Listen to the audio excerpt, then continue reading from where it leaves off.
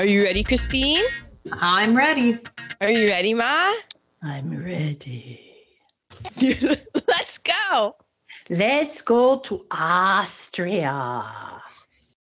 And then That's where we were. Okay. Austria-Hungary, let's say. Right there on the border. We haven't been there since The Sound of Music, I feel like. Well, that might be Weren't correct. we? No.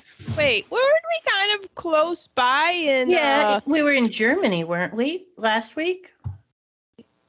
Wait, what did we do? Oh, I'm not a geography major. I don't know. I know that we did the old-timey Nosferatu. And Right. It was in Transylvania. Oh, that's Romania. Well, so that European area. Yeah. Yes. Yes. Yeah, I said Germany for Nosferatu, and I said Switzerland for Bride of Frankenstein. And today we're going to Austria and Hungary, which at the time was all combined. Yeah, and it kind of fits in. This is the spooky time, and that's the heart of the spooky, where all the spooky stories come from. Mm-hmm. My grandmother was Hungarian. After a bus crash on a lonely Austrian road, American honeymooners Joan and Peter are forced to spend the night at the house of Polzig, a sinister-looking man. What could go wrong? More like what could go right. We are doing the 1934 movie, The Black Cat. There are a lot of movies called The Black Cat. I almost watched one from 1981. You can rent it on Prime for 99 cents. Oh, it's a big one. All right, so before I get into the particulars, I'm just going to say right off the bat that this is one of those movies that I suggest you watch for the sheer what the fuck factor. I liked it. I loved it. Yeah. It's on my list for best movie of the year. Oh. It's on my list of just sitting there watching, going like, what? I mean, well, yeah. Wait, Yeah. what? There was a lot of rewinding I had to do because I was like, wait, excuse me? Back 10 seconds, back 10 seconds, back 10 seconds. Huh?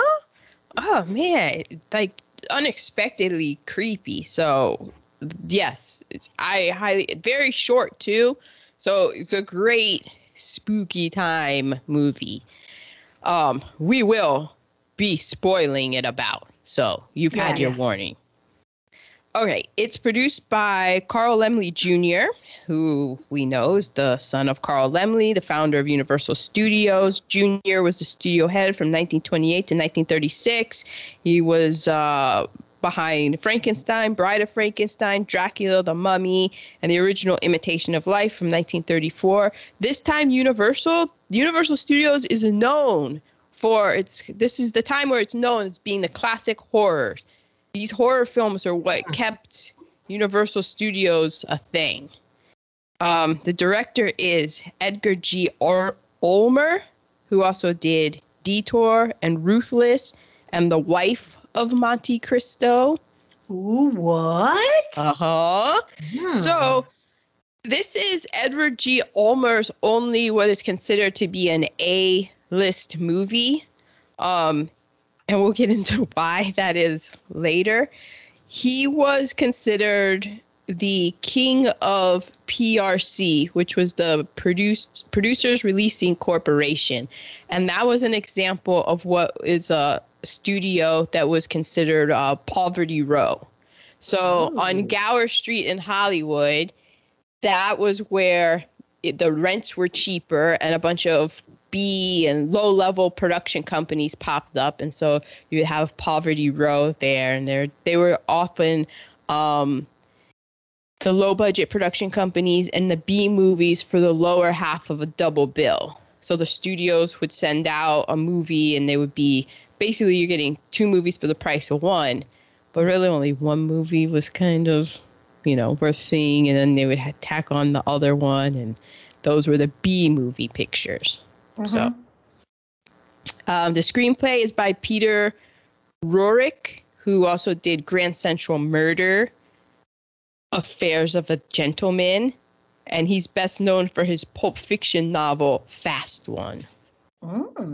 The story is by Edgar G. Ulmer and Peter Rurik. It's suggested by the short story by American writer Edgar Allan Poe, who also wrote the short stories The Murders at Rue Morgue, The Telltale Heart, and the poem The Raven, among many other things. I'll get into that, but they took a lot of creative liberties if they're going to try to say it was based on it. No, they said it was suggested. Oh, we suggest. They suggested. Now, here's a little Edgar Allan Poe nerd alert. Just for our murderinos out there who may want to go in and do more of a deep dive. Edgar Allan Poe died at 40 under mysterious circumstances. He was found delirious on the streets of Baltimore, not wearing his own clothes. He was wearing someone else's clothes, and he was in distress, and he was taken to the hospital, and he kept calling out the name Reynolds, and they still don't know what killed him. But so they kind of think it was probably like alcohol, because I think he was a heavy drinker, but I'll get into that then too. But then there was this thing called copying or cropping. It was something, and it was around elections where, like muscle people will come and like beat people into voting for the right candidate. Oh, shit. Like they would kidnap people and beat them and make them vote the way that they wanted them to be voted. So there's like that weird angle to it. There's a lot of just weirdness around Edgar Allan Poe's death. So that's just why I bring it up, because I'm just like, what? But also his hometown was Richmond, Virginia. I did not know. Yeah, the Poe Museum is there. The Edgar Allan Poe Museum, beautiful wedding venue for a small wedding. Well, thank you for choosing Valentine over Poe. And there's like Poe's Pub is a little dive bar. There's a lot of Edgar Allan. Yeah, there's one of my apartments I lived in. There was something to do with there was a reading of one of his short stories or something, and it scared everyone so badly they ran out of the house. And then you lived there. Haunted for sure. But she would get up, she would have one eye like doing the Popeye wink and be like, you're gonna have to do more than that. Would just pass out. Is that the best you can do? Yeah, I don't think he was from Richmond, but he lived there. The building that is the museum, he never lived there, but the building serves to commemorate his time in Richmond. The time that he got off the train on the way to Baltimore and walked past this building. He was here. This is to commemorate his time, his stopover. Oh, he spent much of his earthly existence in Richmond, including most of his childhood. Oh. Wow. But he spent his afterlife haunting Baltimore. Oh. The music is by Heinz Romheld. He had an uncredited score, so he didn't get credit for this, but he scored the burning of Atlanta in Gone with the Wind. Oh, wow. Mm-hmm. He won an Oscar for Best Original Score for Yankee Doodle Dandy, and he also did Ruby Gentry. The director of photography is John J. Maskell, who also did The Bride of Frankenstein. I remember from last week he did Showboat. That's with Paul Robeson, Seeing Old Man River, The Invisible Man, Dark Waters. He was known for elaborate, some might say grandiose, effective camera movements in which the camera would often track completely across or around the set, or even one performer, like with Showboat. The editor is Ray Curtis, who also did Dawn Patrol and Little Caesar. It's starring Karloff, a.k.a. Boris Karloff, as Halmer Polzig. Karloff was also in Frankenstein, The Bride of Frankenstein, How the Grinch Stole Christmas. Nerd alert, this film, The Black Cat, was shot between when he did The Mummy and The Bride of Frankenstein. So this is him at his peak. This was before The Bride of Frankenstein? Yeah. Okay. Mm-hmm. But after Frankenstein. And then he did The Mummy, and then, he did a lot of work, but those were the big movies between it. He's around 47 years old at the time of this, and he was married in his life 6 times. Which not surprising to me. I know. Hollywood people went through so many marriages. In real life, his real name was William Henry Pratt, but he changed it in 1911. Which was prior to many speculations, because people say, oh, it was based on this and based on that book and that. But he had already changed his name by that time. It is said that he got Boris because it sounded foreign and exotic. It does. And Karloff was a family name, Karlov, the Karlov. So he just put those together and was Boris Karloff. Hey, that was genius, truth be told. I know. William Henry Pratt. You hear Boris Karloff and you just start shivering. Ooh. Bela Lugosi as another name that makes you shiver. Dr. Vidas Wundergast. He was 52 around this time. Like your grandmother, Mama, he was an Hungarian American. He was in Dracula in 1931. He was also in Ninotchka, which we did. And Abbott and Costello Meet Frankenstein.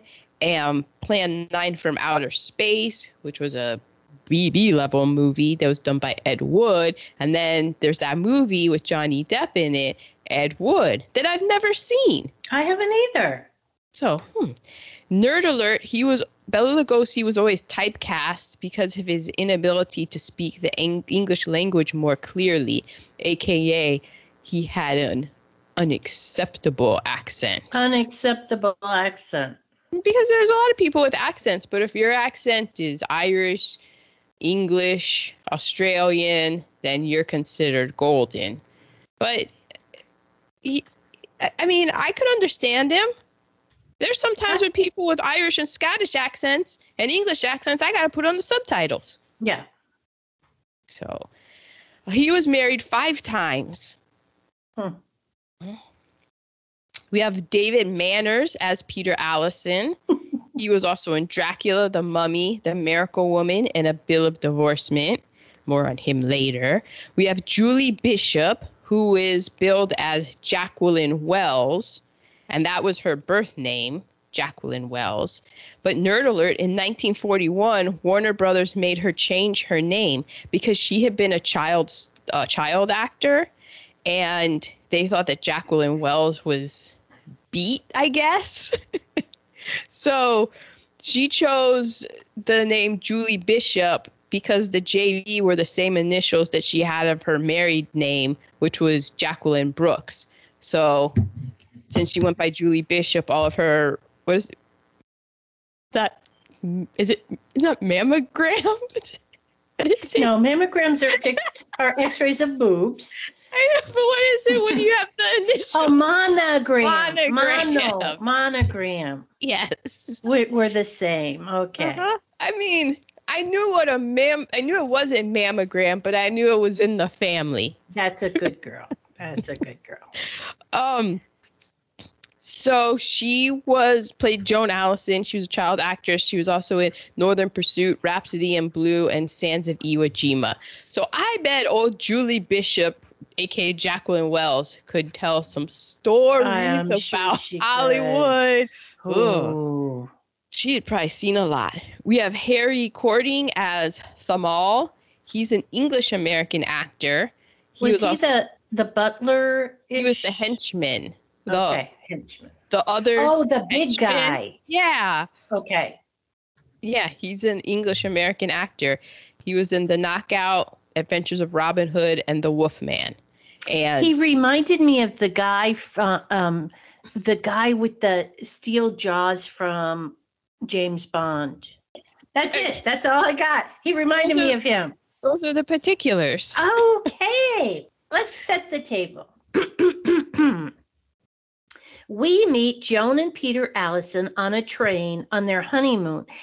So much so that I think they just gotten married that day. Yeah, because they went to lunch, which, they had a lunchtime wedding. So they served lunch at their wedding for the meal. And then this guy was rude. He was like, oh, it's like they made the lunch out of paper mache. Yeah. Papier mache. So their compartment is being shared by a strange Hungarian man, Dr. Verdegust, one of Hungary's greatest psychiatrists. So they're on the train, then they have to get on a bus. And they get on the bus, and the Hungarian dude gets on the bus too, because they're kind of going to the same place. And it's raining, and there's an accident. So there's a big accident. It's not a fender bender. We have a death, a fatality. Yeah, there was a death, and they just shit out of luck for that guy. He said, sorry about and it. I'm going, coincidentally, they had the accident right there. Well, did you look at the rain and the road, which I don't even think it was a road, and the tires were very, very thin tires. It just, calling it a bus is a bit of a misnomer as well, because it was just a big old cart with seats in it that were covered. But okay, so coincidentally, the accident happens close to the engineer Polzig's, one of Austria's greatest architects, ultra-modern house. Yes, that just so happens to be built upon a mass gravesite that happened in the Great World War I. There were Austrian and Hungarian troops. They got betrayed. 10,000 men got slaughtered there. The ones who weren't slaughtered got sent to the Gulag in Siberia, which our doctor guy was one of those lucky guys who went to the Gulag. And then this guy, the architect guy, decided to build his ultra-modern mansion on top of what is basically a mass gravesite. Exactly. What could go wrong?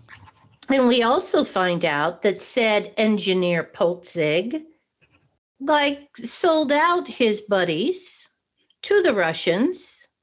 Yeah. And let them all be slaughtered in order to come back and then build his ultra-modern home on their graves. So it seems Engineer Polzig was in charge of Marmaros,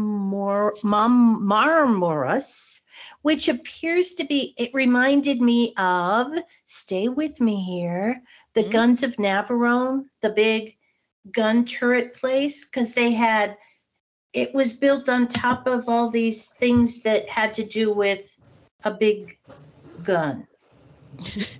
Okay. I mean, it wasn't easy to follow all that. There's a lot of creepiness. There was war. There's gonna be weirdness. So Dr. Verdegust was captured and sent to said prison for 15 years. He has just gotten out and has come back to ask Polzig where his wife and daughter are, because evidently Polzig married his wife and had the daughter living with him as well. Not gonna lie, I got a bit confused between the wife-daughter. As did I. Also, I just got confused about the whole timeline of everything, because how did the doctor I thought that he had just come out from the Gulag and was hunting this man down, and he had followed them around because he knew, it's like, I followed you from here and here and here, and was listing all these different countries because he was, on the tail for his wife. But then it was like, how did he become such a renowned psychiatrist? And also, how did he come into contact with his henchmen? Because I thought that he had just gotten out. I don't know. The timeline was... You thought about it way more than I did. Yeah, I just went with it. I went with it. And I went with it until there were certain parts where I was like, wait, what? And then that stuff got filled in when I was trying to read the different plot synopsis. And it's weird how when you read the synopsis of like a movie like this, how they summarize it differently so that I'm still unsure. And I guess everyone's a little bit unsure of the timeline, because I guess it doesn't really matter. Exactly. We're not in it for the timeline. Although I was thinking that the doctor ate well in the prison. This is what I was thinking. He had a belly on him. Now, if Boris Karloff had come out of the prison, I would understand. Svelte. Just like it. Got those cheekbones. So I said, and so it begins. So much more happens in the few minutes of this film. Yeah. So much. And we're going to spoil it for you. And I had a blast watching it. So I suggest you watch it as well. I hope it's more interesting to you than the dogs are at this moment, snoring quite loudly. Yeah. So we are to Power of Caste because there are no people of color. Although, didn't you get that they made Harry courting? They did things with his eyes to otherize him and make him seem like he was non-white, or is that just me? Harry played what part? Thamal, the henchman, the psychiatrist henchman, the big guy. Maybe that's why he reminded me of that other guy. Because he looked to me as kind of like an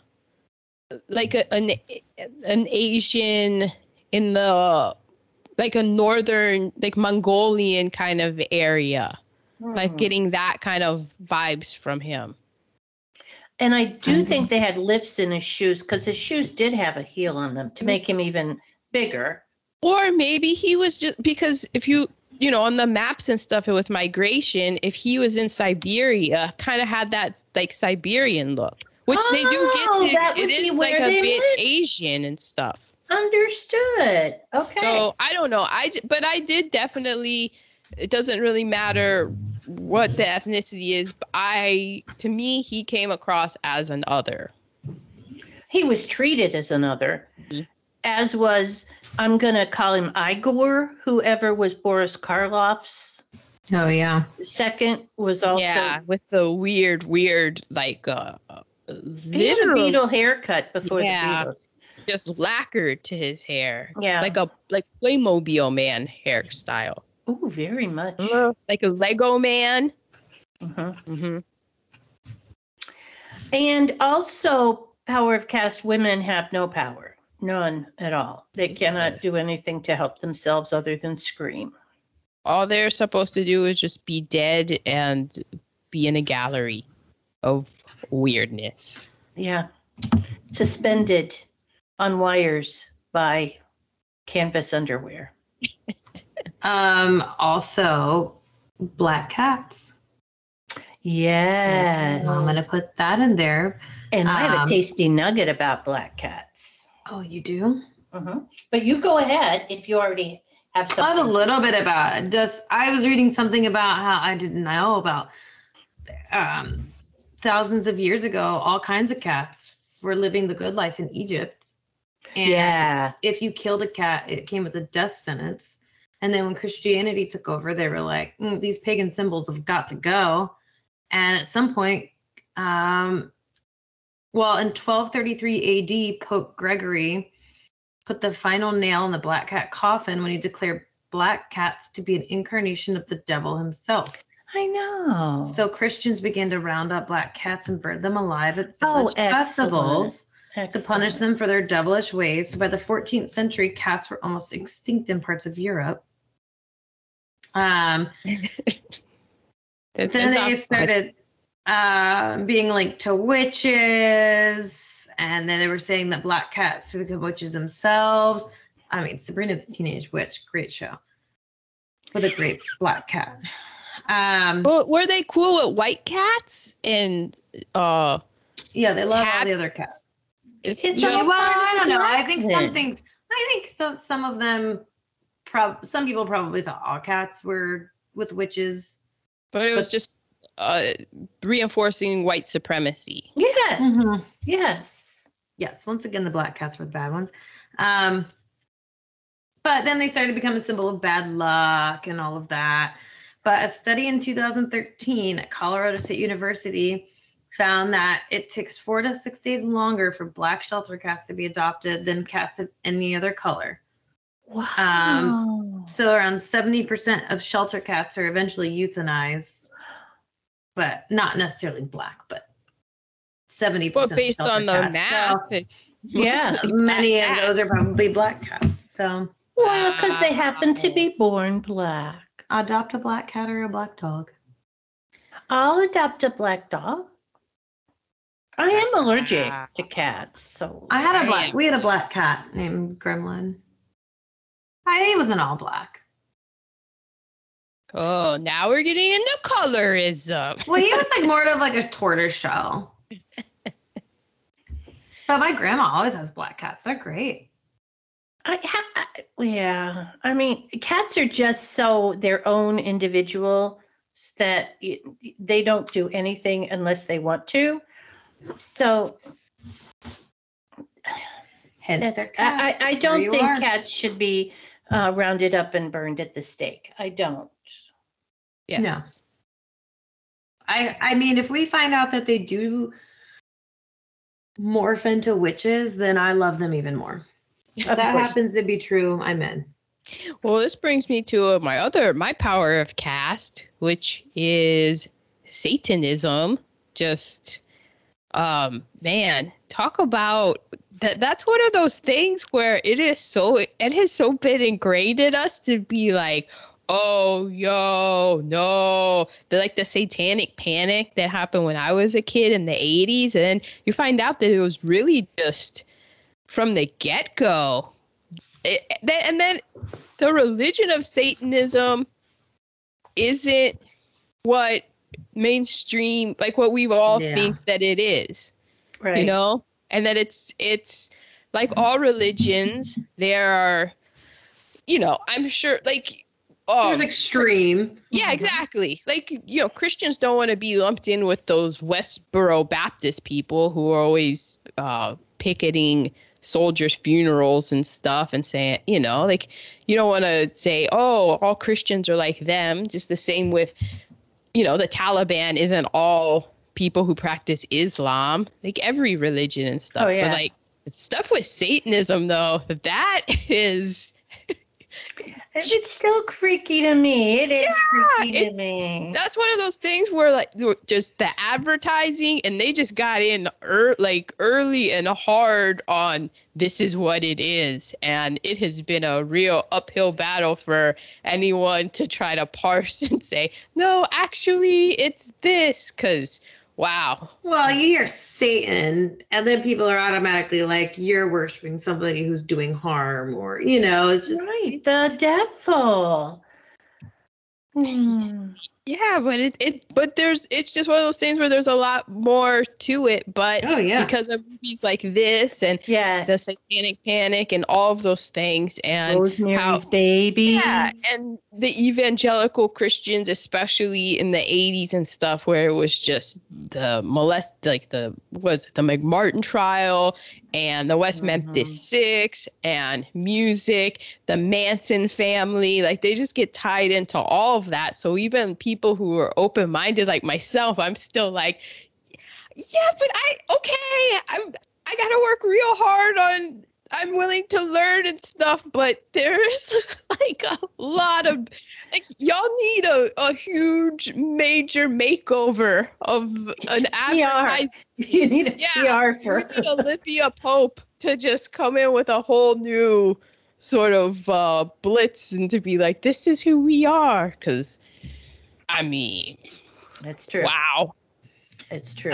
Speaking of, I mean, I don't know if this has, we only have 2 episodes left of Midnight Mass. Anyone yet? Oh no, I'm not watching that. No. Is it occultish? Like the occult? Yeah, it's not like get scared in the dark scary. I don't think. Oh, okay. It's like a religious it's like this island. Small island town where everyone goes to the same church and some weird things start happening. That's when I turned it off. Oh. It sounds similar to Evil, maybe on Paramount Plus. I haven't watched it. Then you could watch it. Oh yeah. Yeah. It's good. I don't think it's that scary. Oh, okay. So I'm calling you, Christine, and waking you up in the middle of the night if I get freaked out. Creepy for sure, but scary, I don't know. Very biblical.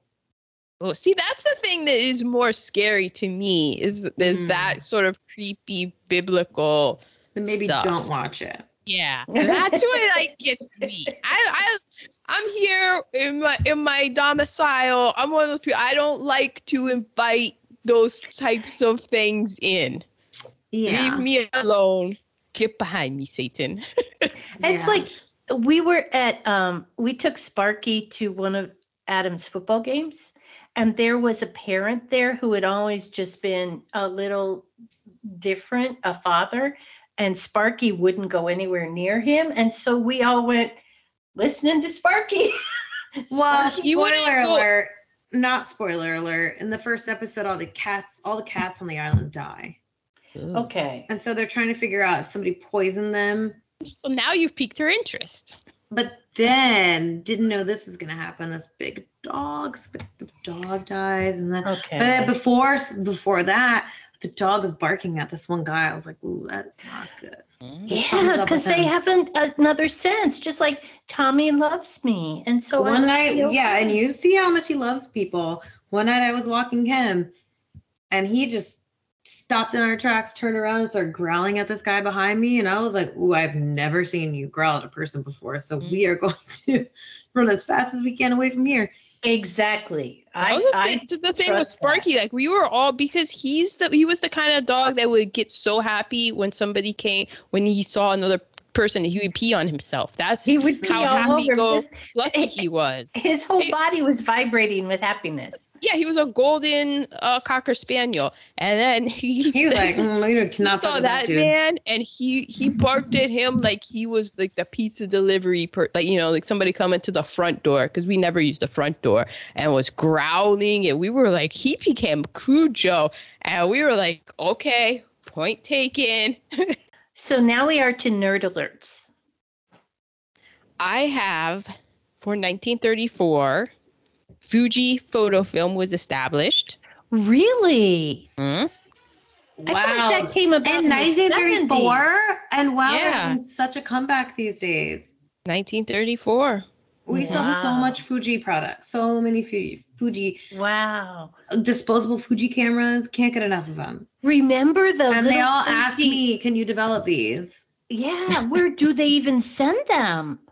Because we used to have these little tiny, they looked like the guardhouses of and you would drop your film off and then you'd go pick it up in a couple days. And like, I don't even know if every CVS does that. Like, you have to find maybe like a specific You do have one. to find one. I imagine a lot of them got rid of their photo processing centers. Exactly. As did Walmart. A lot of Walmarts got rid of them. Mm-hmm. Fuji. They established, Nazis are doing Nazi things, like making promises to Poland, saying they promise we'll be cool for 10 years.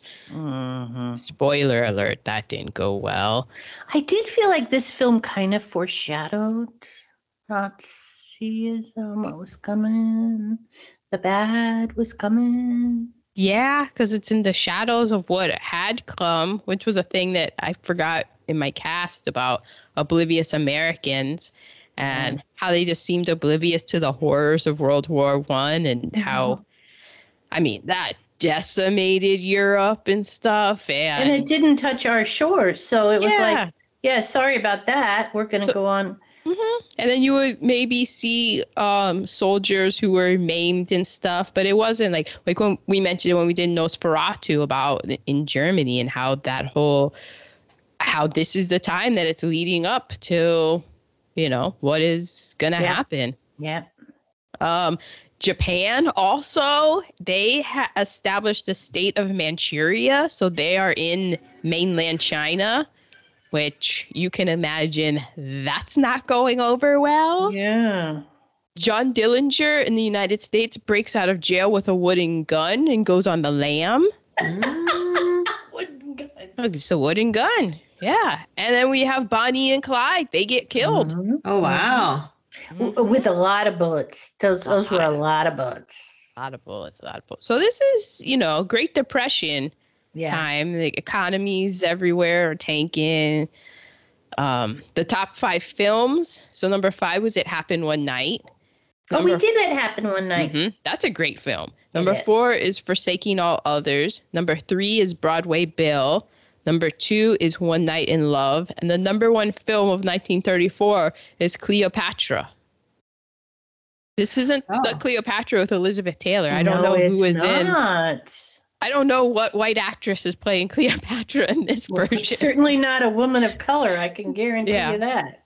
So here are the Best Picture nominees for 1934. The White Parade, which Viva Villa. Ooh.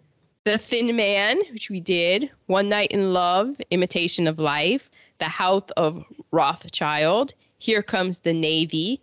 The Gay Divorcee. Flirtation Walk. Cleopatra. The Barretts of Wimpole Street. And the winner was It Happened One Night.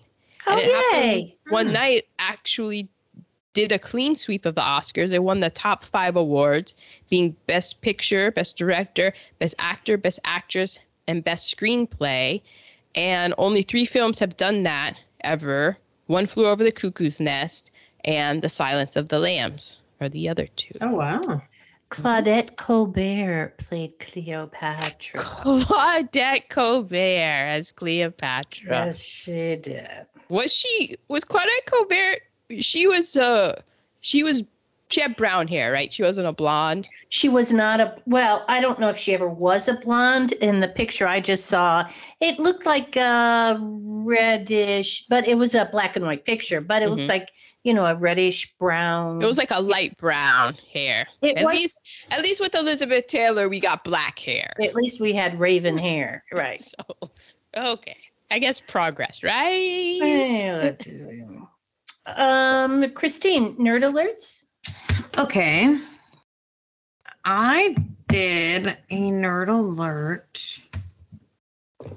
Well, we'll start with the boring one. Bach's Toccata and Fugue in D minor. That was what he was playing on the organ. Remember? Oh, during yeah. Everyone knows it. Mm-hmm. I once tried to learn it. It's very hard. But it's a piece of organ music written by Johann Sebastian Bach. Personally, my favorite composer. Opens with the toccata section, which is a fast-moving, lightly fingered, or otherwise virtuosic passage, generally emphasizing the dexterity of the performer's fingers, followed by a fugue, which is a contrapuntal composition in which a short melody or phrase is introduced by one part and successfully taken up by others and developed by interweaving parts. Damn, that sounds confusing. And ends in a coda. The old coda. Yeah. It was written anywhere between, there's discrepancy. We don't know, between 1704 and the 1750s. And Boris wasn't really playing it on that organ. He wasn't. No, he probably wasn't that good. His fingers were not going down when notes were being played. Yeah, it was out of sync. Now, forgive me, who was the composer who was deaf? Beethoven. Okay. I always get my You can hear Bachs that. and my Beethovens confused. They said that this was typical of the North German organ school of the Baroque era. Okay. Jawohl. What you will. And it was pretty well known, but it really got famous after Walt Disney used it in Fantasia. Yes. Which yes. Yes. What year was that? Oh, Fantasia. Well, you keep going. I'll look it up. Well, all I really have left is it's the best known organ work of the 18th century. Yeah. And always around, you always hear it around Halloween. Yeah, And with like a storm or something bad's happening. exactly. You hear that music, shit's getting real. Yeah. 1940 Fantasia. Oh, We're so gonna they have had to their do time in Fantasia this. sometime. Yeah, we do. I love Yes. Fantasia. Oh, how I wish that my mops would just mop. I know. No, isn't that the truth? My other nerd alert is about the short story by Edgar Allan Poe. Yes, please. Mm. Because I did read it. Ooh. It's a nice Christine little read. read it. It's only I 14 read the synopsis on It's Wikipedia. only 14 pages. Only 14. Hey. Yeah. It So took in her a minute to read. I had a nice little shower and read it while I was in the shower. Wait. I So sit. you're in sit the. in the shower. Yeah, she Oh, does a you sitting sit in shower. the shower. and then I let use the my rain- curtain to cover me up. Wow. Have a little- That's just disaster waiting to happen if I tried to do that. Yeah. I'd need a new I iPhone. don't have a good enough bathroom for a bath anymore these days. I know. It's true. That's the only thing. Well, that and a small kitchen. Yeah. Just take that wall out. The perks of living in Brooklyn. So the short story is like nothing like this movie. And it was, I feel like I loved the movie, but if you do this short story, it's going to be creepy. They could have done this too. So it's basically about this man who doesn't have a name, an anonymous man, and he loves animals so much. And he's like, has so many. Oh my God, it's like the birds are outside. Yes, I just heard it. And he has all these animals. He loves them. He has all kinds of animals. He gets married, and he and his wife, they just love animals. And so then they get this black cat, and the black cat's his favorite animal. But one of the quotes, when he was talking about how much he loved animals, he said, to those who have cherished an affection for a faithful and sagacious dog, I need hardly be at the trouble of explaining the nature or the intensity of the gratification thus derivable. There is something in the unselfish and self-sacrificing love of a brute which goes directly to the heart of him who has had frequent occasion to test the paltry friendship and gossamer fidelity of mere man. So I was like, at first I was like, this is me. I'm this man. Exactly. So then he gets this black cat. The black cat's his favorite animal, but one day the black cat bites him or scratches him, does something to him. And then he's like, I gotta tear his eyeball out. Tears his eyeball out. What? Oh God. Cuts the cat's eyeball out. He's like, Oh my God. So this guy just goes from, it's just an on-off switch with him. He's a lover of it's like, animals. well, you know, there's until- this thing called cute aggression. So I'm wondering if you had cute aggression, which I sometimes have with Mac, where you like think something is so cute you just want to squeeze it. But he went to ripping the eyeball out.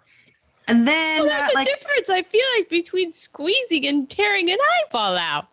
But okay. look what happened next. look at Tomato, that. tomato. It wouldn't be that hard. His eyeballs are half out anyway. So But this is the best part. He wrote, my original soul seemed at once to take its flight from my body, and a more than fiendish malevolence, gin nurtured, thrilled every fiber of my frame. I took from my waistcoat pocket a penknife, opened it, grasped the poor beast by the throat, and deliberately cut one of its eyes from the socket. Wow. damn. So he was So- drinking gin. He was drinking gin. Well, he would be listening to Then- us. Yeah. Then something else happened, and he he was like, "That's not enough. I'm gonna hang this cat." From a tree. He hung it from a noose. Yeah. From a tree. But then the house burned down. All their belongings. He and his wife ran out the house. House burned down. And he said, but all that left standing was where his bed headboard used to be. It was like a burned outline of a cat hanging, a cat in a noose. Well, yeah. So then he wrote, "One night as I sat half stupefied in a den of more than infamy, my attention was suddenly drawn to some black object reposing upon the head of one of the immense hogshead of gin or of rum, which was constituted the chief furniture of the apartment." So gin or rum, we don't discriminate. Earlier, when he killed the cat, he was drunk on wine. So then this other cat appeared. They were just renting a place. And he was like, asked the landlord, he was like, "Hey, can I have that cat? I really am drawn to it." And the landlord was like, "Well, I don't know what cat that is. It's not mine." And so the cat looked exactly like his old cat, but it had like a white marking, similar to that where a noose would have hung. And it was missing an eye. Oh! And the wife thought that was endearing. The wife was like, "Look, oh my God, it's so cute. So much like the old one." And he was like, "This is creepy." But they kept it. Then I guess they moved into their own place. And he like was going down to the cellars. He was like, I just grew to hate the cat more. But the more I grew to hate the cat, the more the cat would follow me around. So one day they were going down to the basement and the cat annoyed him so bad, he picked up an axe to murder the cat. And the wife was like, "No." So then he said he put the axe right into her brains because he was like, "Oh, okay." So then he just murdered the wife. Okay. I'm telling you, this guy's got it. It's just an on-off switch.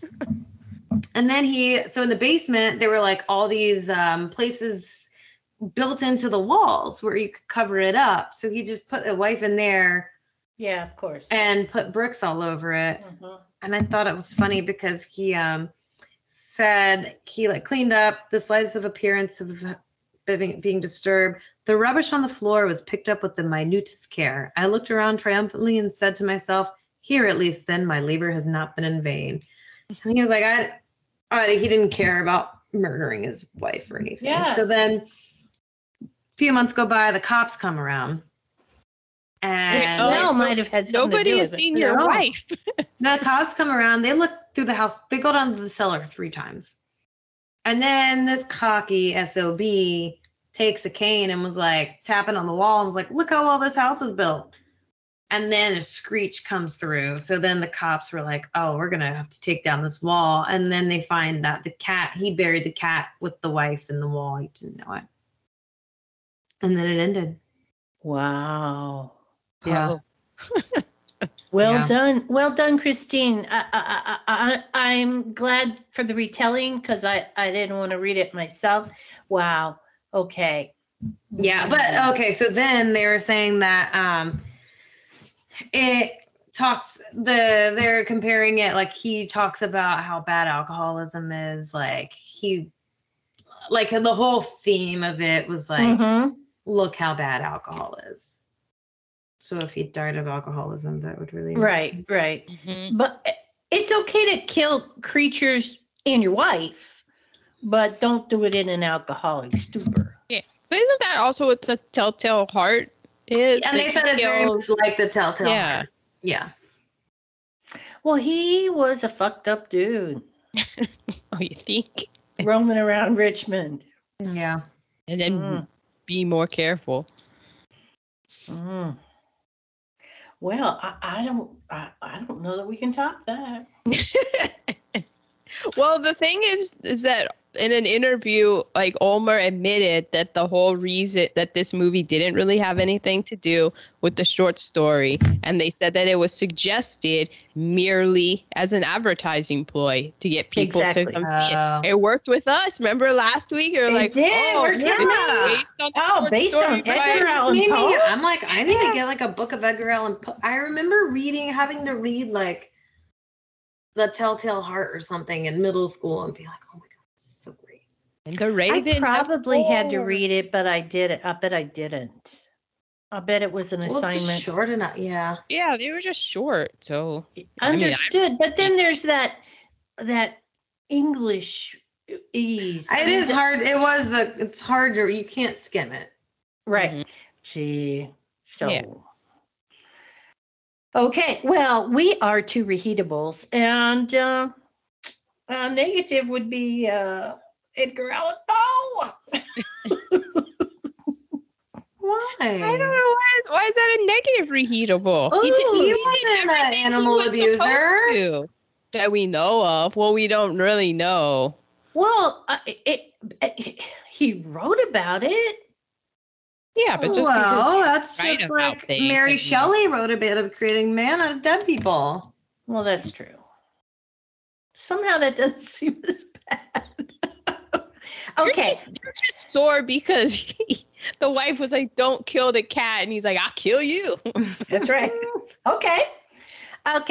Her eyebrows, the 30s eyebrows. Oh God, that was so I had bad. a question. So, did they just shave the eyebrows off and then just draw it in with a pencil because they are so thin? And they go down so far, down to the cheekbone. Yes, they did that. And if you ever saw, She's thinking. It's like, like the rainbow circle and a Mac spinning. yes, exactly. It was, I think it might have Postcards from the Edge, or something where it was Shirley MacLaine and her daughter. Go there with me. Carrie Fisher. Okay, not in real, like Not in real life. This is a movie. Oh, you're talking about Meryl Streep? No, I'm talking about Shirley MacLaine was the character. Debbie Reynolds. Shirley MacLaine was the character, was the actress in a movie about. Okay. Anyway, Cards from the Edge. They had to. In the old days, shaved the eyebrows and penciled them in, and then they never grew back. And she was like on her deathbed, and she had to leave the hospital, and she was asking her daughter to draw her eyebrows on because she didn't have any eyebrows and she couldn't meet her public without her eyebrows on. That's where all that went. Sorry about that. Okay. It's your first night with your new wife and you don't sleep in the same bed with her, even though she's been given a narcotic. Even more, she's been given a narcotic. Why don't you get in bed with her to make sure she's going to be okay all night? I guess because he was listening to the doctor and the doctor said no. And he was like, oh, okay. I don't know. No. Yeah. And all the bedrooms adjoin? Yeah. I mean, there's an adjoining door in between every bedroom, but he's going to give Bella Lugosi the bedroom next to her, and then the husband the bedroom next to Bella Lugosi. Yeah, but then Bela Lugosi, he sorts that out. And he's like, I think you should be closer. My last negative reheatable, those dresses for the ceremony, just emphasizing the boobs and the nether region. I mean, come on. Those were hideous. They were. Next. I also had the eyebrows. Her husband, he just sucked all around. I mean, the fact that he let another man. No, you're on your honeymoon. Somebody wants to come into your cabin. No, we're on a honeymoon. Sorry. Exactly. Find another one. What about after the horrific crash where the driver dies? What did you guys feel about, this is one of those things where I understood it, but I also wondered what the husband was thinking, because the husband wasn't carrying his wife. It was the Thomel guy who was carrying his wife. Oh, and bigger. I know he was bigger, but I do kind of feel like not saying like, oh no, I'm gonna do it and prove it, but I just sort of felt like he would be a little bit salty about it. Oh, he didn't love her. He just got married to get married. Well, I have more on that later. Ooh. I think so. Yes. Yeah. Wasn't everybody? Yeah. Mm-hmm. And then how little the black, like if you're gonna name a movie The Black Cat, Yeah. Yeah. you gotta have more of the damn black cat. I thought that maybe it was gonna get killed 9 times. When the first knife went into the cat, love that. Yeah. So I was like, oh, he's gonna come back. They're gonna kill him again. He's gonna keep showing up. Oh, because the black cat was just to get your gullible ass in the theater. Exactly. That Pay was your it. 75 cents. It worked. Is that it? Yeah. Oh, this is crazy. Teeny, I thought for sure you were going to hate these titles. Because not only does it show you it gives the name, it actually shows the picture of the actor playing the Maybe part. I wasn't paying attention yet. I don't think I saw that. Yeah, at the very But beginning. Okay. I was like, Teeny's going to hate these titles. Oh my Must have God. my head down. Oh, all right. I was wrong. I put them with my bad readables that I was not really sure what was happening at all in this film. It wasn't until I read the plot synopsis on Wikipedia that I was fully able to piece everything together.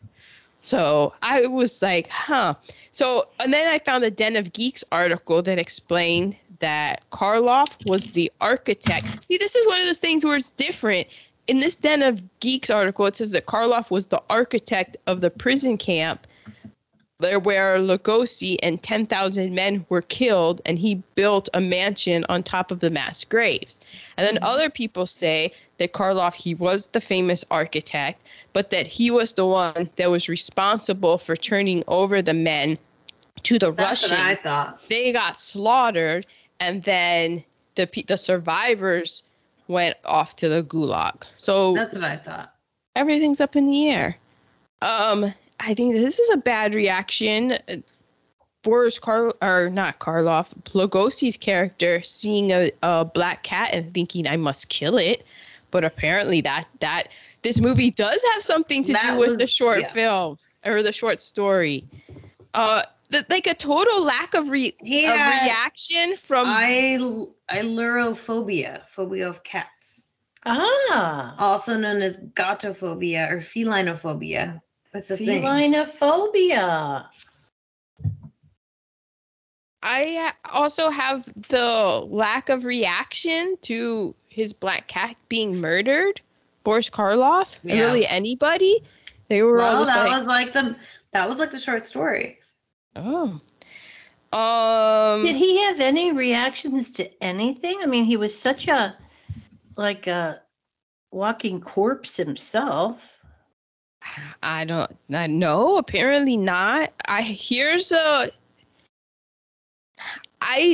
enjoyed this aspect of the film because I thought it was creepy. It made it creepy in a way that was different from what you would think of other creepy houses. But I'm not a fan of Polzig's architecture. I kind of liked it. I wouldn't want to live there. Yeah. A bit too modern for me. It was very modern. He had sliding doors a lot, which I thought were cool, but then there would be places where there should be a sliding door, and that was a door that would open. Yeah.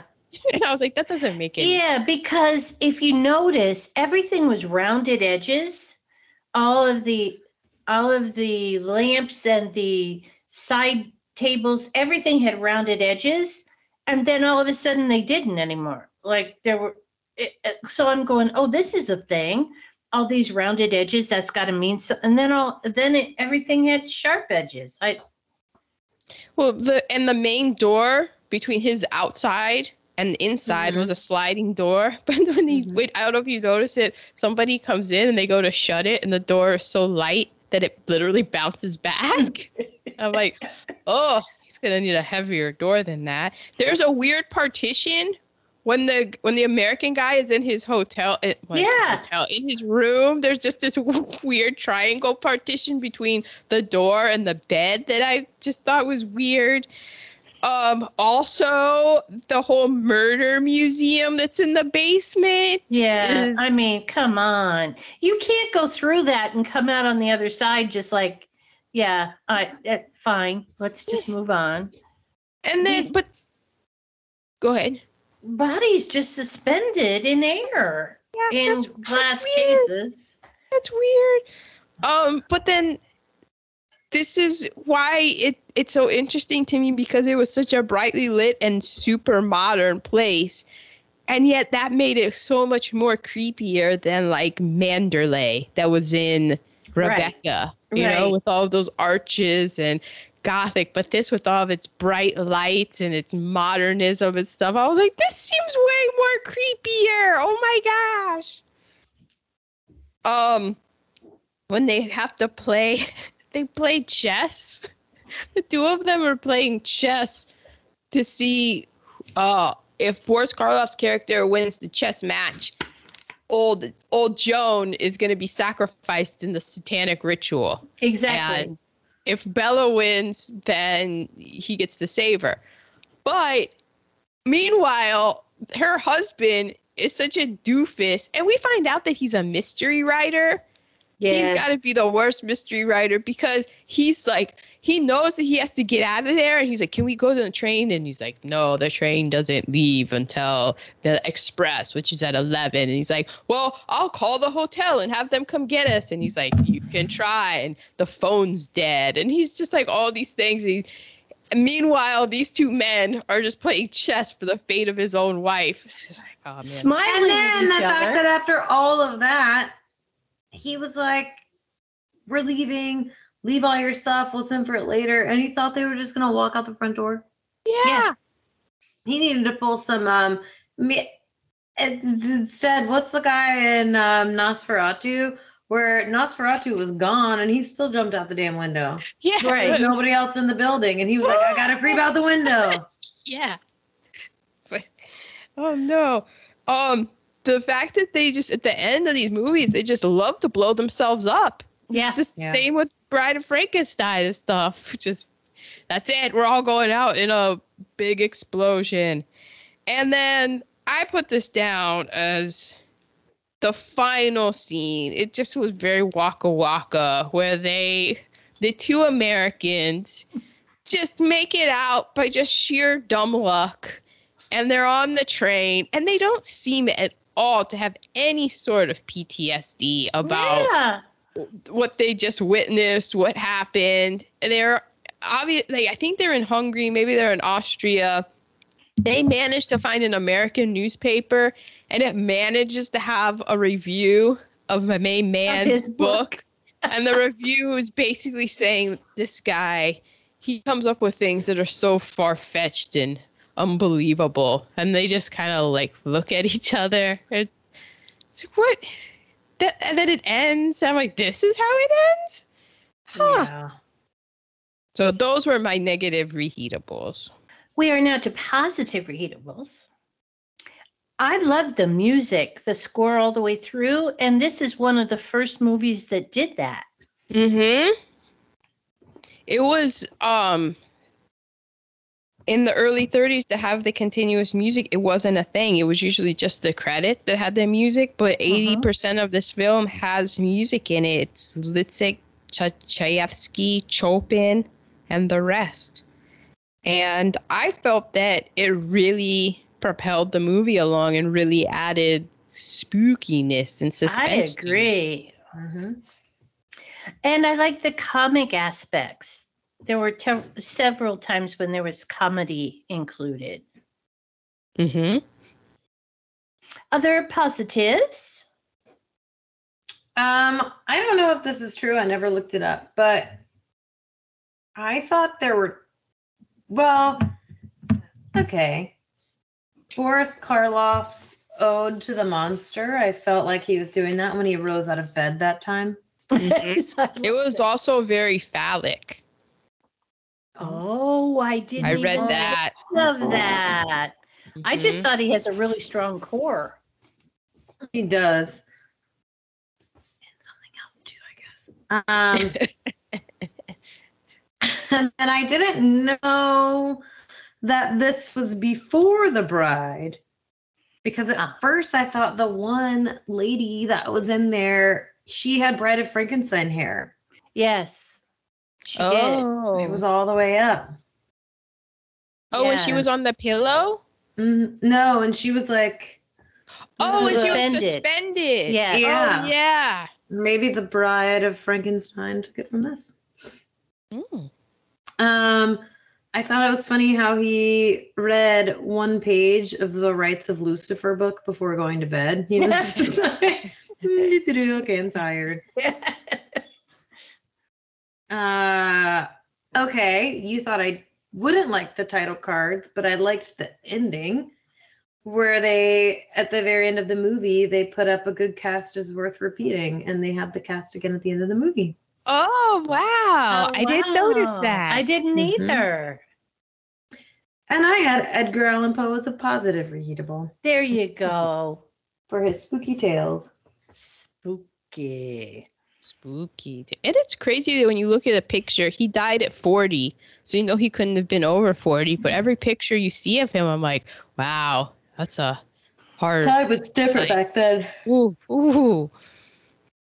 All right. I have for my good reheatables Immigration. Listen to this. Almost everyone involved in this movie were either immigrants to America, both of the police officers who arrived, Thommel the henchman, the major domo, Peter Allison, Bella Lugosi, Boris Karloff, and director Edgar Ulmer were all not born in the United States of America and immigrated to the United States. Or their parents were immigrants, and that was true for Heinz, the musician. He was born in Milwaukee, Wisconsin, to German immigrants. Immigrants, we get the job done. Mm-hmm. I have this as a good reheatable because I wondered why I hadn't heard more of this about this actor, because he seemed to have, even though I thought the character was dumb as dirt, there was something about him and his persona where I'm like, why isn't this guy more of a bigger star? And that would be David Manners, who played the American Peter. husband. Peter Allison. Mhm. Right. I So feel like I'd seen him before, an embodiment of him before. yeah, I don't know. I just thought, like, who is this guy? Why wasn't he ever a bigger deal?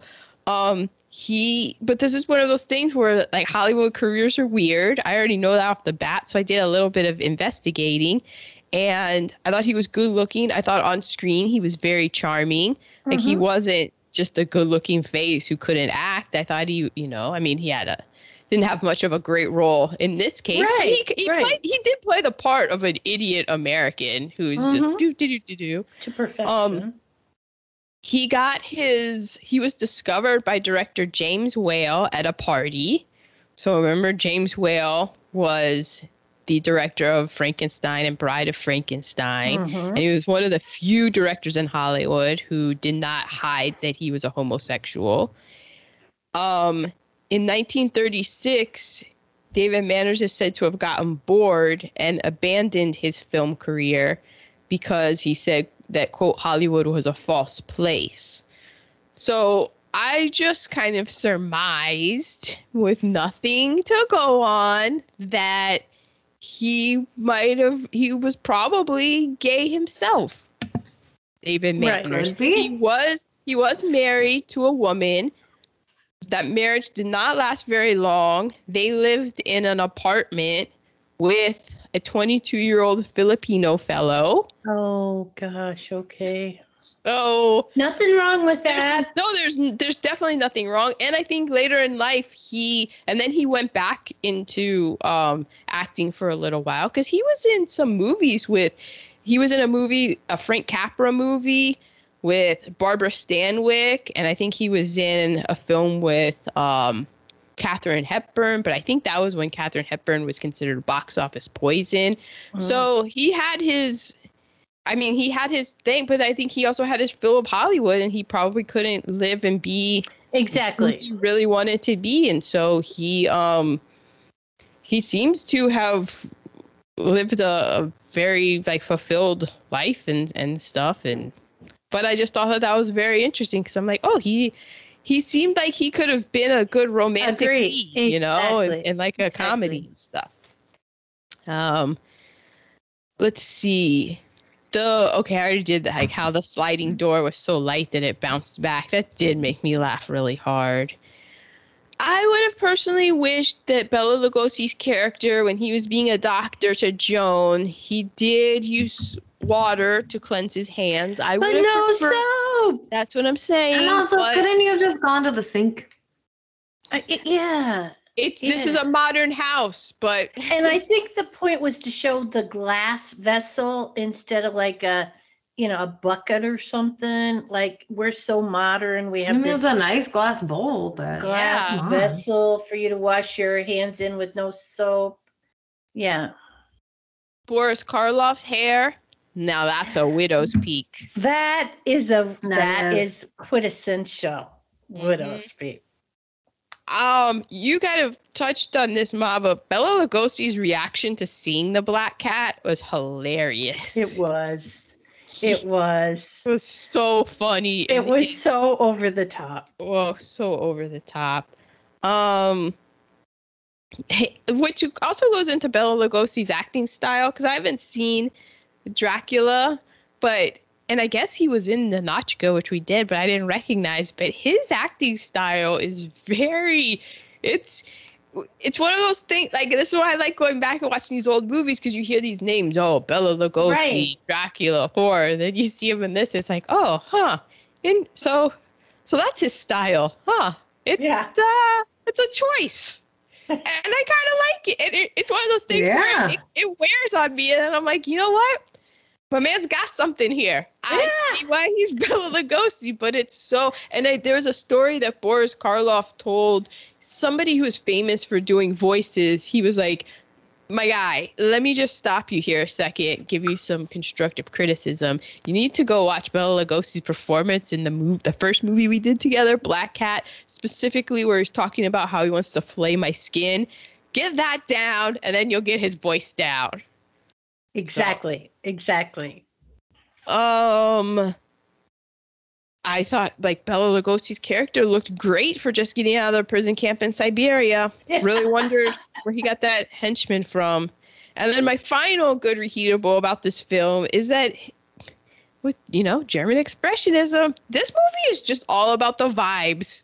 You're just this creepiness. Turns out I love German expressionism. I didn't know that until this month. I know you were all about it, and it's just so creepy. You got the music going on. We can't tell you the story, the who's, the whys, the what, the whens, the wheres, but you see it, and you're just like, because that doesn't matter. It's just watching. Okay, so I'm not gonna step on my M or LVPs at this moment. We're gonna go to MVP. Oh, wait, I already did my MVP. Quotables. A masterpiece of construction built upon the ruins of destruction. That was his ultra-modern house. And then Peter goes to his wife and goes, you feel like getting out of here? And she goes, I'd feel well enough to leave even if I didn't feel well enough to leave. She would just come out. She was such a nothing character, but there's that, and there's another instance where she just does cut to the quick of everything. It's pretty much out of character because she's a woman in this and has no say. And then Bela Lugosi goes, "Stop struggling, you little fool!" But you don't know who to trust. I mean, you're in this freak show. You don't know until the end. Yeah. Mm-hmm. Other quotables? I have, it is perhaps the narcotic. Oh, that's a good She was quite lovable. Yeah. Sounds like a lot of supernatural baloney to me. Mm-hmm. And then this is the wife came to, I guess she didn't remember the night she was on the narcotic. Exactly. She said, "How was last night? Did I do anything silly?" That sounds like a teeny line. Yeah. And it I'm not was our kidding. wedding night. Did anything happen? No. Yeah, right. No. Was it with then- you? Yeah. And then when they were about to leave, I don't know when this was. Some man said this to the wife: "Be brave. It is your only chance." Yeah, Bella kept telling her to be brave. Oh yeah, because she was Mhm. like, she did a good scream. Yeah, she was good at She screaming. did several screams, yes. hmm I have that line that comes after the one that Teeny said about the baloney or anything. And it ends with, "There are many things under the sun." Mm. Yeah. I also have, "Even the phone is dead." Even the phone is dead. And one of them says at the end, "It's been a good game." Yeah, like, oh. Mm. Yeah. But this was my favorite one because it made me laugh out loud, because it's one of those times in movies. I'll watch this movie by myself, so sometimes, have a pour myself a nice little cocktail, and I'll get to talking to the screen and whatnot. And this is one of those instances where what I said and the character said it at exactly the same time. And I was like, wait, what? And it was Joan. Joan says this. Bella Lugosi pretty much says, "Yeah, that guy, he's responsible for all my friends being murdered, for me going to prison. He took my wife. He took my daughter." And she's like, "And you let him live?" Yes. Agreed. But then And I he's was still breathing? like, and he's still alive? That was me saying it. And then I was reading, articles of academics and whatnot, and they were saying how that was such a dumb, simple, childlike American thing to say, always seeing things in black and white. And I'm like, no, that's you killed my wife and you murdered my daughter and you're still breathing? That seems like a human thing. After you sent me to prison, which is the whole plot of Count of Monte Cristo. Exactly. And 10,000 of my comrades their blood is in this soil, Mhm. and you're still breathing? Yeah. But I'm childish because I Yeah. Revenge. And you let him live? Okay. LVP. My LVP is Joan. My LVP is Joan. Really, Joe? Wow, victim blaming much. Okay. Yeah, I know, but listen. Okay, so all she does is scream. She is in that room where there are all those scalpels, all those surgery. She could go and pick one up and try to help herself too. You have a point.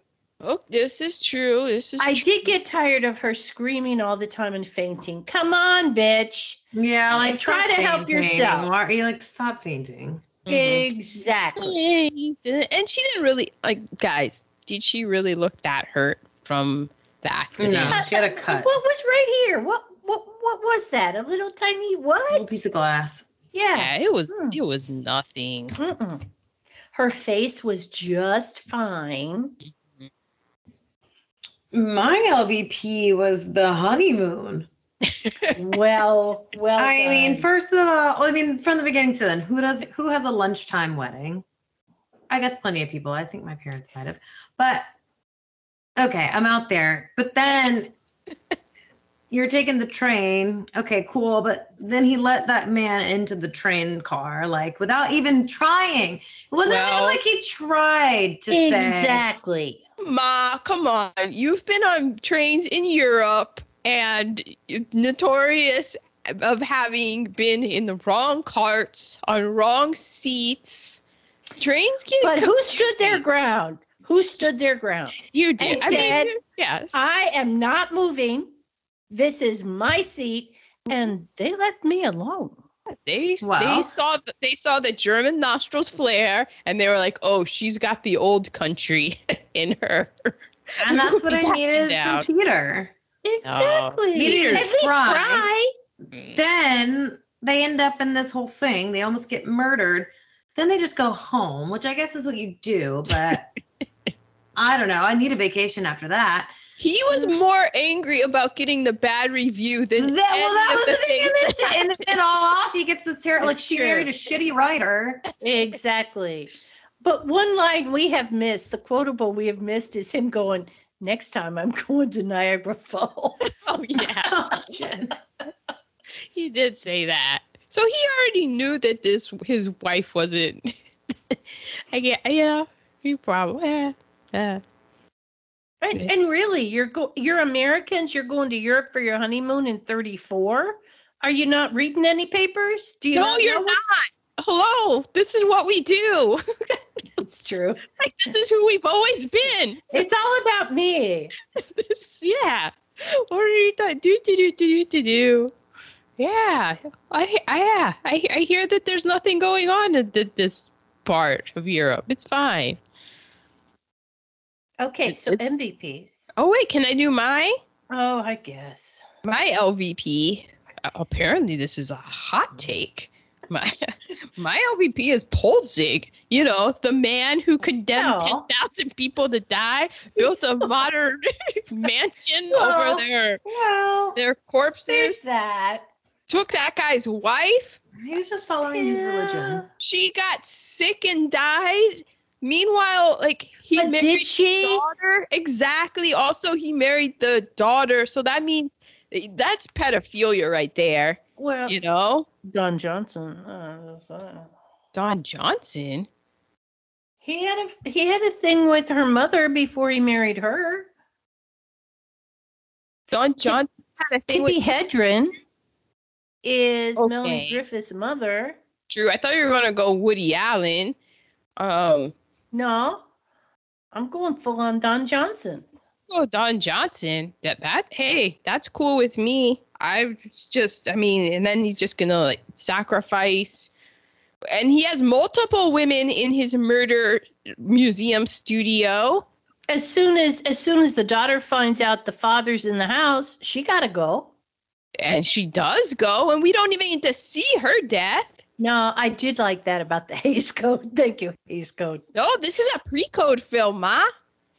I'll get into all the reasons why. This is a pre-code film. Wow, I thought that's why we didn't see the gore. No, the reason we didn't see the gore, I'll get to it. There's a reason why. Somebody Okay. came back from vacation and was like, what the fuck have you all been doing? Okay. Oh. Okay. That explains a lot of this movie. Okay. So that was my LVP. MVP. Mhm. My MVP, Boris versus Bella.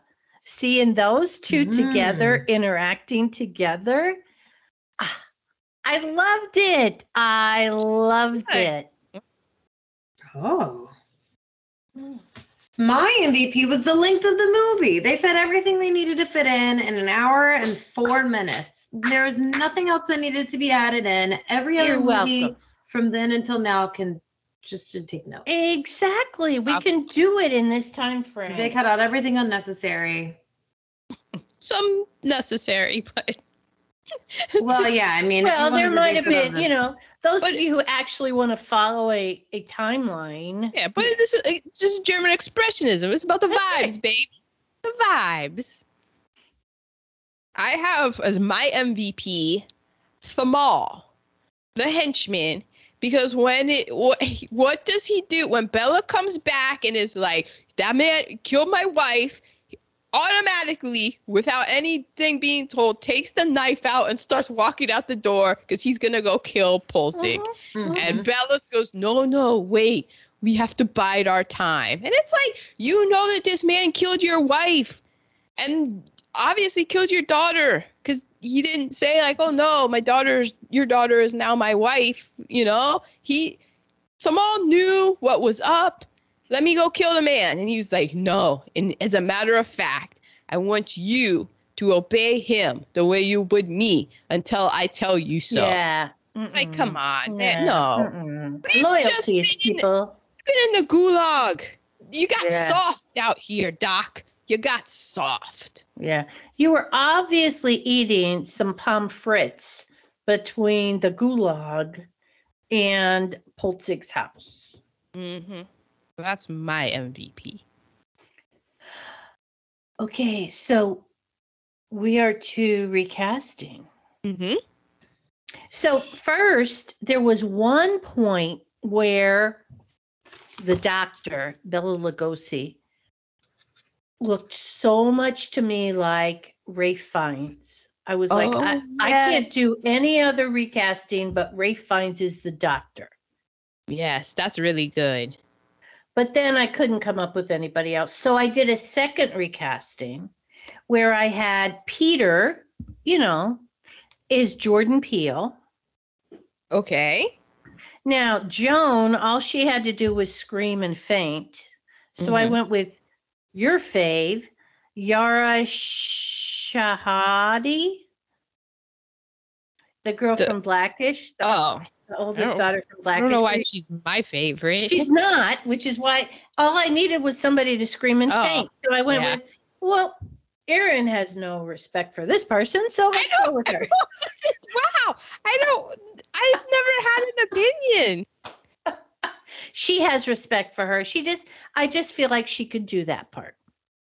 So for that, I wanted to go in a different direction where the comedy came out a little bit more. Mm-hmm. So my doctor is Will Smith. Mm. And my Poltzig is Samuel L. Jackson. Oh, that's pretty good. Because they can be intense, but they have that comic timing, as does Jordan Peele, of course, as does Yara Shahidi. No, I'm just going to let you continue to just figure it out as you go along.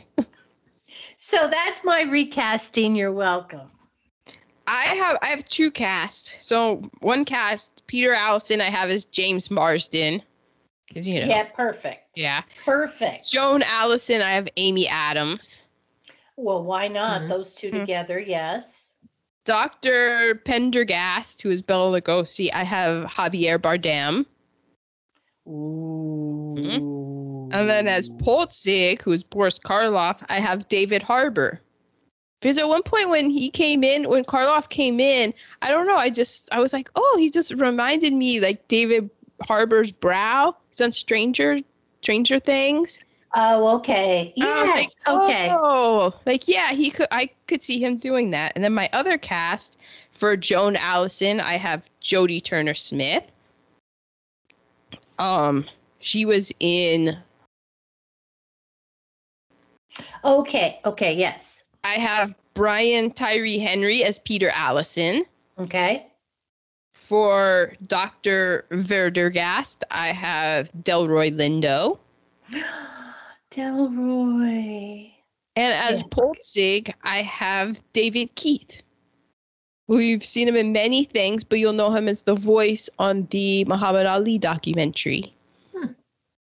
Okay. Mm-hmm. Christine, do we have a recasting? Surprise, surprise, you do not. Okay, well, we'll just go with it. David Keith, K-E? Keith. No, Keith David. Oh, Keith David, K-E. You see him in a bunch of things. He's got a great voice. He does a lot of... Yes, he does. Yes. Okay, well done. Okay. So now we are to our tasty nuggets. Mm-hmm.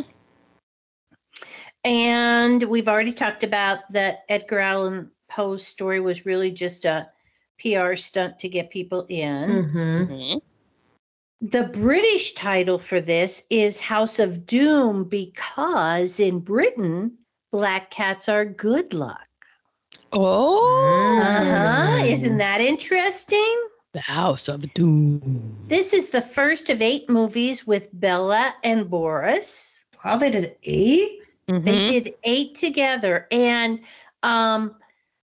like at first they thought they might upstage each other, but they found a great working relationship. That was my MVP. Yeah, they never became friends, but there was often contention that they had a contentious relationship and that there was Who's on jealousy. top? Yeah, but they all work for people like that. Yeah, exactly. They just weren't friends, but they were friendly and they enjoyed a professional working relationship together. And it showed on screen. Mm-hmm.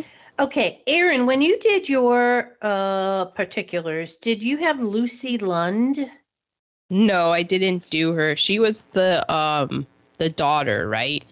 I don't think so. I think she was the wife. Oh, okay. Because this is my reheatable. So Lucy Lund, the director, Ulmer, like kind of propositioned her, wanted to date her, wanted her to be his girlfriend. And she said, not so much, thanks anyway.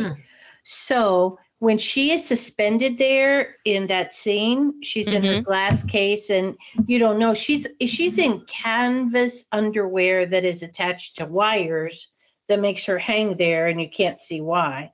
Oh, that sounds terrible.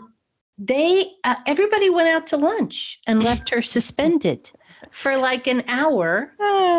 It just left her there because she wouldn't be his girlfriend. Yeah, that's why there's unions came to be a thing. I mean, my God, just leave me suspended here because okay. I mean, but that's why we were saying about whoever played Joan, like just the stories that she would tell. Yeah. Whew. Okay, Italy, Finland, and Austria banned this movie because it was too scary. Well, Austria banned it because at the end when the Austrian police come in, they're in actual Austrian police garb, and they're going, no, we're not letting our Austrian police people be a part of this movie. So, yeah. You just want to tell all of those people, hey, guys, just give it a few years. You want to see scary. This is horror? I never knew I could do horror, but I can't do modern day horror. Okay, so those are my tasties. I don't have any tasties. Oh, okay. I'm sorry for the sirens. I've been trying to mute myself, but here we are. Brooklyn's finest. No, you did great with your nerd alerts and the whole Edgar Allan Poe-ness. I have the narcotic that is given is hyoscine, hyoscine, Sounds like fun. aka devil's breath. It is a natural and synthetically produced drug to treat motion sickness and post-nausea and vomiting. I need that in my life. You've probably been given it in your life. Oh, he has a new name now. Yeah, I mean, that's just, I mean, you can break down all the big word I like how it was of natural and synthetic. Well, no, they have natural ones and like, because I don't know. I'm not a pharmacist. This was the biggest box office hit of the year for Universal. It was indeed. Polzig's name is borrowed from Hans Polzig, whom the director Ulmer claimed to have worked with on the sets for the silent film Gollum. But Ulmer's a weird dude in that he said that he worked with Lubitsch and F.W. Murnau and Fritz Lang and stuff, but some of his credits are disputed, so it's interesting. Bela Lugosi was also in The Black Cat, the 1941 edition, although it's no relation. So let's do this again. They also said that Polzig was inspired by the occultist Aleister Crowley, who lived from 1875 to 1947. He, among other things, was a recreational drug user, bisexual, individualist, social critic, misogynist, and racist. And he founded the religion of Thelema, or Thelema. Ulmer. Okay, so remember how we were saying that the director Ulmer guy This was his big and only A picture. Yes. He went on to go to Poverty Row. It wasn't because this was like, oh, he really pooped the bed on this one, send him out of here. It's because he had an affair with Shirley Beatrice Kassler, and Shirley was married to the nephew of Carl Laemmle Jr. Uh-oh. And so they had an affair in 1936. And then in 1930, I think they had the affair in 33, and in 36, the two were married. And so then, like, Carl Laemmle was like, yo, you slept with my nephew's wife. So then he kind of only could get work at Poverty Row. You'll never work in this town again. Okay, this is a pre-code film. And on precodefilm.com, it lists these signs that it was a pre-code film. So Satanism being in it. Number 1. The Dead Women, which applied necrophilia.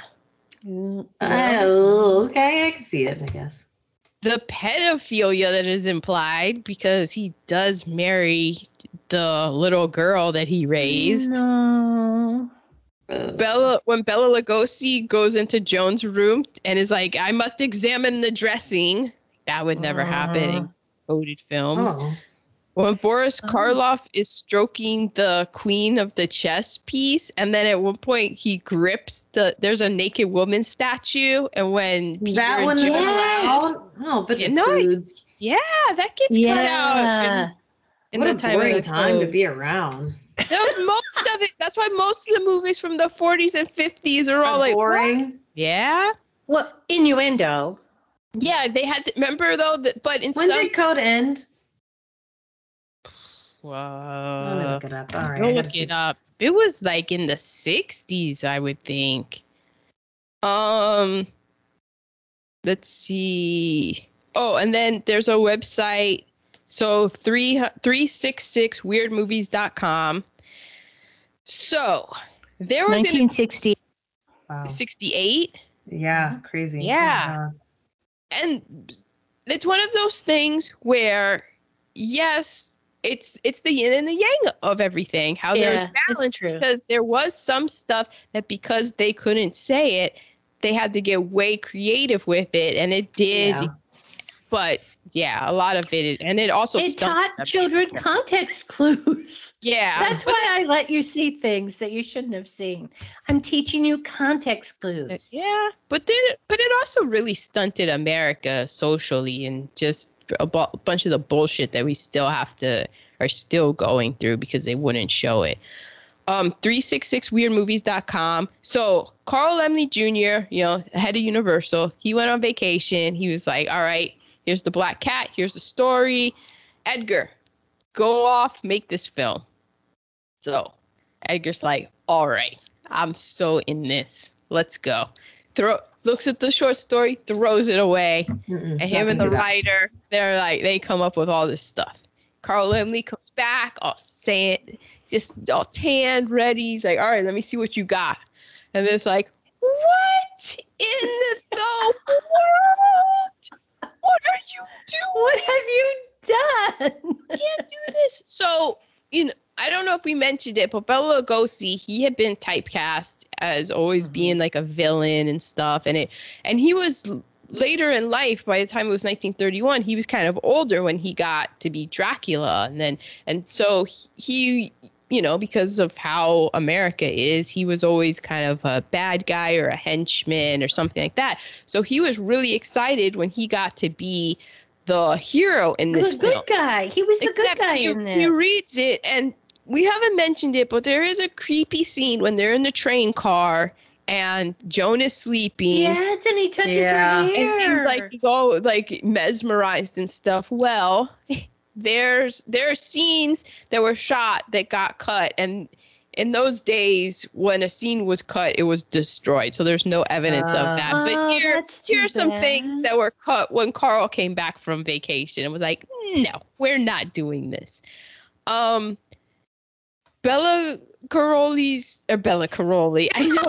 Lugosi Jeez. Well, I did that a couple times. So what I'm you're about not to alone. say is not too far off, though. His character rapes Joan. In the car, in the train car. I don't know when or where because it gets destroyed, but that is something that was like Because Carl. Peter is awake when. Okay, so he goes to touch her hair. But he was sleeping at first. I would guess if he did that, that was when they got back to the modern house. Yeah, Would I don't think know when or after he- where. when with she's the on changing the narcotics. dressing or whatever. Yeah, the narcotic, because she was So, quite. But Okay. that was something that happened. They got cut. Oh, I'm Then, glad like, it got no, cut. Joan transforming into a black cat. Oh, I would have loved to see that. I would have loved to see that there. I'm there for that. Yeah, that Yeah, got cut. So at the end, when Boris Karloff's character is in the embalming chains and stuff, and Bela Lugosi is talking about how he's gonna skin him alive, the shot of Karloff on the ground crawling with his skin flaying off. Oh no! Oh my God!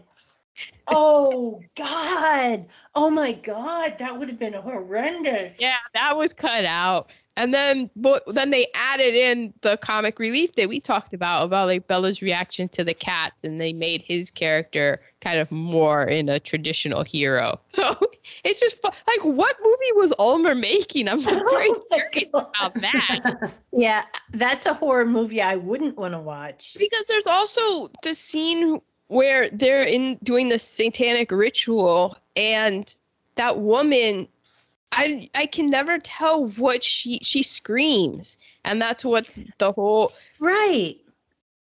I think it was in Pre-Code Film, the guy that wrote that article, his theory is that she is the person that they were calling to, like the supernatural being, because there really isn't anything supernatural in this, that's what she sees as they're about to sacrifice Joan. Oh, So that's why she screams. I thought that she was the daughter and that she screamed, and then we see later that she's just dead. So I don't know, but yeah, we don't know why she screams, but it saves Joan. Comes back and it's like, guys, oh my God, what have you I left done? you alone for one vacation. With my nephew's wife? What? Oh. Well, I thought it was a fun movie before all that. No, it is a fun movie in just how wild it is. It's a wild ride. It is a wild ride, but you get to see Bela Lugosi and Boris Karloff interacting. So I did it. I laughed and I enjoyed it. I did too. So what's up for next week? It's me, right? It might be you 2 weeks in a row. Well, no, I was gonna. Okay, I am down for 2 weeks in a row I say 2 weeks in a row. Just do it. because I had a very hard time selecting my movie for this week. Understood. Season is upon us. Yeah, I say it would be my week. I'm fully like, we're doing 2 weeks in a row of teeny picks. Great. I mean, you guys had like 200 episodes without me having them. We did. Yeah. Just because we didn't know that you'd even be interested in joining us, and we're so thrilled. Or maybe you like are. 100 episodes. I don't know. There were some. Yeah. Well, so I will take that. So this week I've made a decision though. Yes. Now I really enjoyed the monster movies. Yes. Oh my Who God, knew I'm I liked scared. them? Oh my God. I'm scared. I don't think I've been very nice Mm-hmm. You have. Agreed. with the scare factor. I'm just gonna say that compared to last year. So Well, we're going to. I mean, we survived the House of 10,000 Corpses. We were like, You we did. can do this. I did it. I actually watched it. Mhm. Okay, what are we doing? We're going to 1958. 1958. I was 6 years old. We have this is Hays Code. Yeah, I know. Which I'm like, fuck, did I pick a boring movie now? It's not Universal. Not Universal. Not Universal. I almost did a Universal monster movie, and I changed. Walked it back. Where are we? We're in Paramount Pictures. Paramount Pictures. I have not taken a Okay. deep breath yet. It has to do with, it's a monster movie, but I don't think it's an actual monster. I think it's from another realm. Another milieu. Like, not necessarily a monster. Let's see who the actors are. Yeah, who's in? Guarantee I don't know any of them. Tom Tryon. Ever heard of him? Tom Tryon. Gloria Talbot. Don't know Gloria How? Talbot. Peter Baldwin. Don't know Peter Baldwin. Robert Ivers. Nope. Hmm. Okay, do you know the director? Let's see if you know the director. Directed by Gene Fowler Jr. Oh man. All right. Well, who knows if we'll be able to see it? But Oh, I love it. well, one of the reasons it brought me here too. You remember, like, have you seen the headlines about Demi Lovato? And she aliens. says we should not call aliens anymore. Is this the day the Earth stood still? No. It also has to do. You want me to tell you? Well, Body snatchers? no. We're doing the 1958 horror science fiction film, I Married a Monster from Outer Space.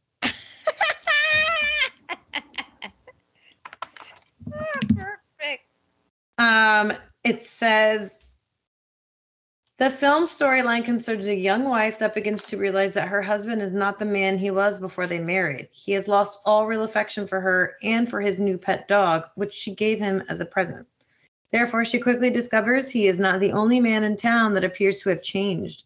Now suspicious, she follows him one evening when he goes out for a walk and shockingly discovers that her husband is actually an alien humanoid. It is available to rent on Apple. And it's only 78 minutes long. Yes. Okay. The Bride War Terror. Okay. I will watch it. I feel like you're going to watch it, Mom, and be like, did I marry a monster from outer space? Well, I've always felt that way. You know, because his ears have like where the points would be are cut off a little bit. Yeah. Okay. So, okay. We will see if I make it to next week's podcast. We hope you have enjoyed the Black Cat, and we will be back with I Married a Monster from Outer Yep, Space. we sure will. Okay, well, there you have it, listeners. Next week is going to be like, I got 99 problems, but this ain't one. That ain't one. Yep. For you two. Okay. Bye.